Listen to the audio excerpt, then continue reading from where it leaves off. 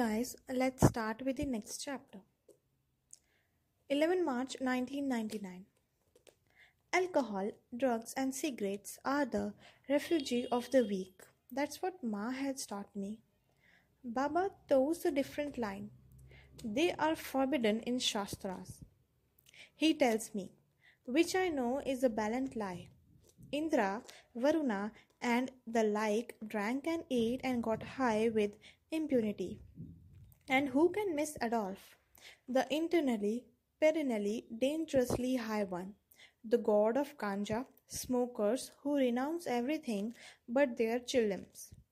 If we were really bhakts, we too would be living happily in a happy days of smoke and soma, still be hunters and gatherers with no EMIs to pay or pollution to worry about.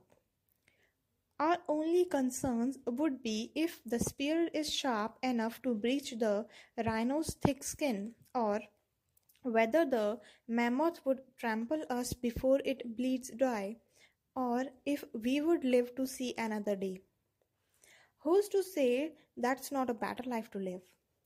When that is close and hovering around you, the quality of life improves, right?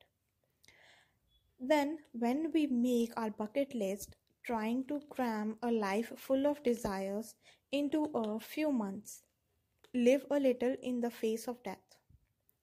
Coming to the point, Dada made a bad day even worse. Earlier today, our physics teacher took a surprise test. Brahmi caught my furtive glances at her paper and promptly hid her answers. Furious that she had assumption that I was cheating, I hid my answers too. We were still playing the game where we want to sit with each other, but we weren't friends. Maybe polite desk mates. When the exam ended, I grumbled. I don't need to cheat. Did you prepare for your exam? I saw you struggle in the beginning. That's promiscuous. Skullduggery. That's the word you missed in your crossword today morning. What does that mean? She asked. I can fill the crossword you do every day, and I can do my own physics test. And from what I saw, I will score more than you. I didn't get anything wrong, she said. Want to make a bet on it? What is at the stake? Are you scared that you will lose? I asked. She spat on her hands and thrusted it out. I'm not scared. Deal. Deal. Do I have to split on my hands too? That's way only to do this. It's a tradition. Are you sure? Absolutely, she said. We shook hands and rubbed them clean on our uniforms. Our split written bond was struck and the time started to tick. Imagine my consternation when we both tied at 23 by 25. I waited for the lunch break bell to ask her what our course of action should be. But even before I could close my copy, I saw her leaving the class. I wasn't going to let this time, so I rushed after her. Her calm strides took faster and farther away from me even as I trotted and panted through the basement into the abandoned part of the school building to the exit that was supposed to be sealed. With ease she climbed over the wall and disappeared. I am no stranger to climb walls, but bunking, yes. I knew if I thought too much do I won't do it. So I too climbed the wall and jumped. She was waiting on the other side. My voice failed for a bit, struggling for an explanation, and then I said, So what did we do?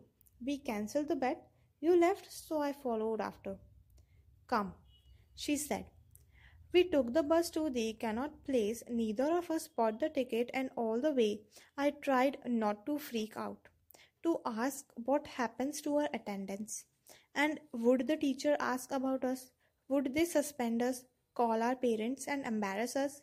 And what happens if the conductor catches us? She, on the other hand, stared outside the window, not a care in the world. When we got down, she said, "You look like you have lost a liter of blood. When we get back, I will tell ma'am we were arranging library books. It's my responsibility." "They just let you do that?" I asked. "I have never come second in the school. They don't doubt my integrity." She said, "So this is where you come every day?" "Not every day. Sometimes when I have saved enough," she said, pointing to a shop, "Caventer's. Best milkshake in the city." "So you came for the bet. What do you want?" "Okay, I wanted something, but you can choose to refuse, but I want to hold your hand. That's what I want," I said rather bravely. Without a thought, she took my hand and placed her into mine. I would be lying if I say that it didn't feel like I had lost. Her fingers with my palm felt like a calming balm. "Is that it?" she asked. I stared at her wrist. Gathering the courage, I ran my index finger on the lightest of the ridges on it. It was haphazard and healed years ago. "Explain this." "Oh, it's nothing. Don't tell me you fell on a knife." "My father used a razor actually."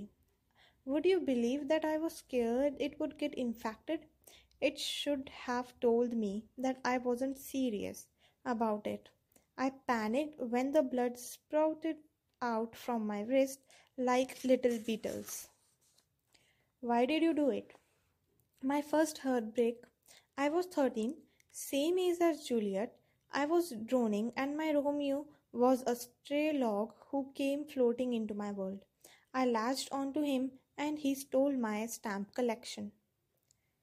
"That's a flavorious reason to slash one's breasts, is it not?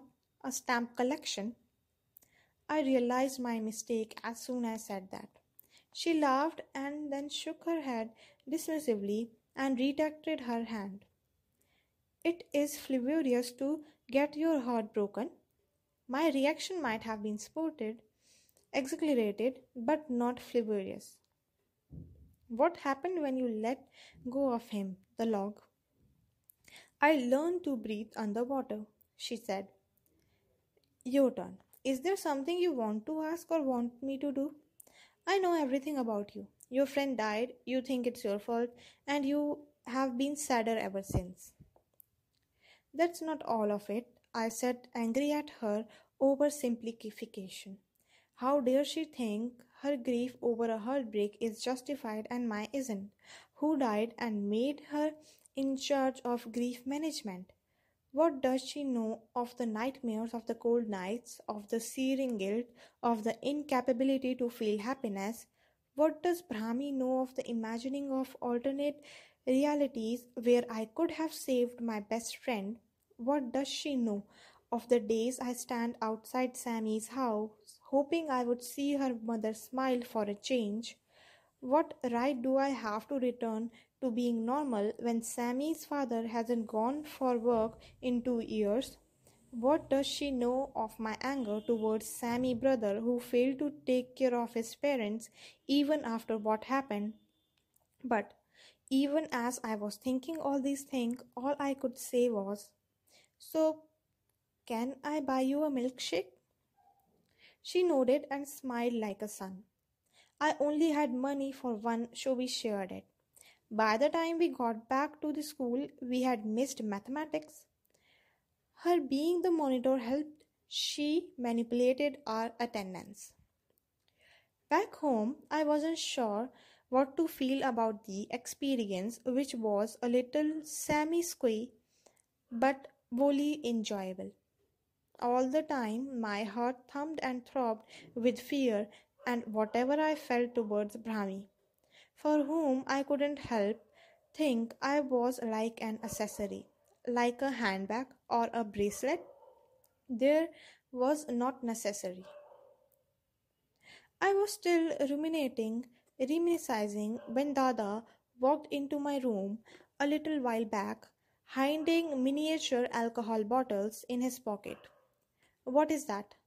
Free alcohol from hotel minibar. That's what it is, he squealed.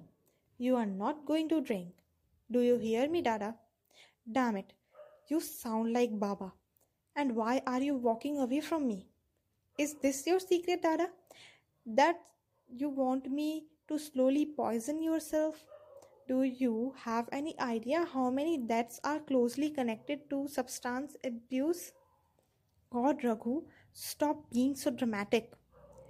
You are not going this to Ma and Baba, I snapped. This is not my secret. Dada was interrupted by Ma's knock on the door. Dada scrambled on his feet, hid the bottles behind the headboard of the bed, and got the door.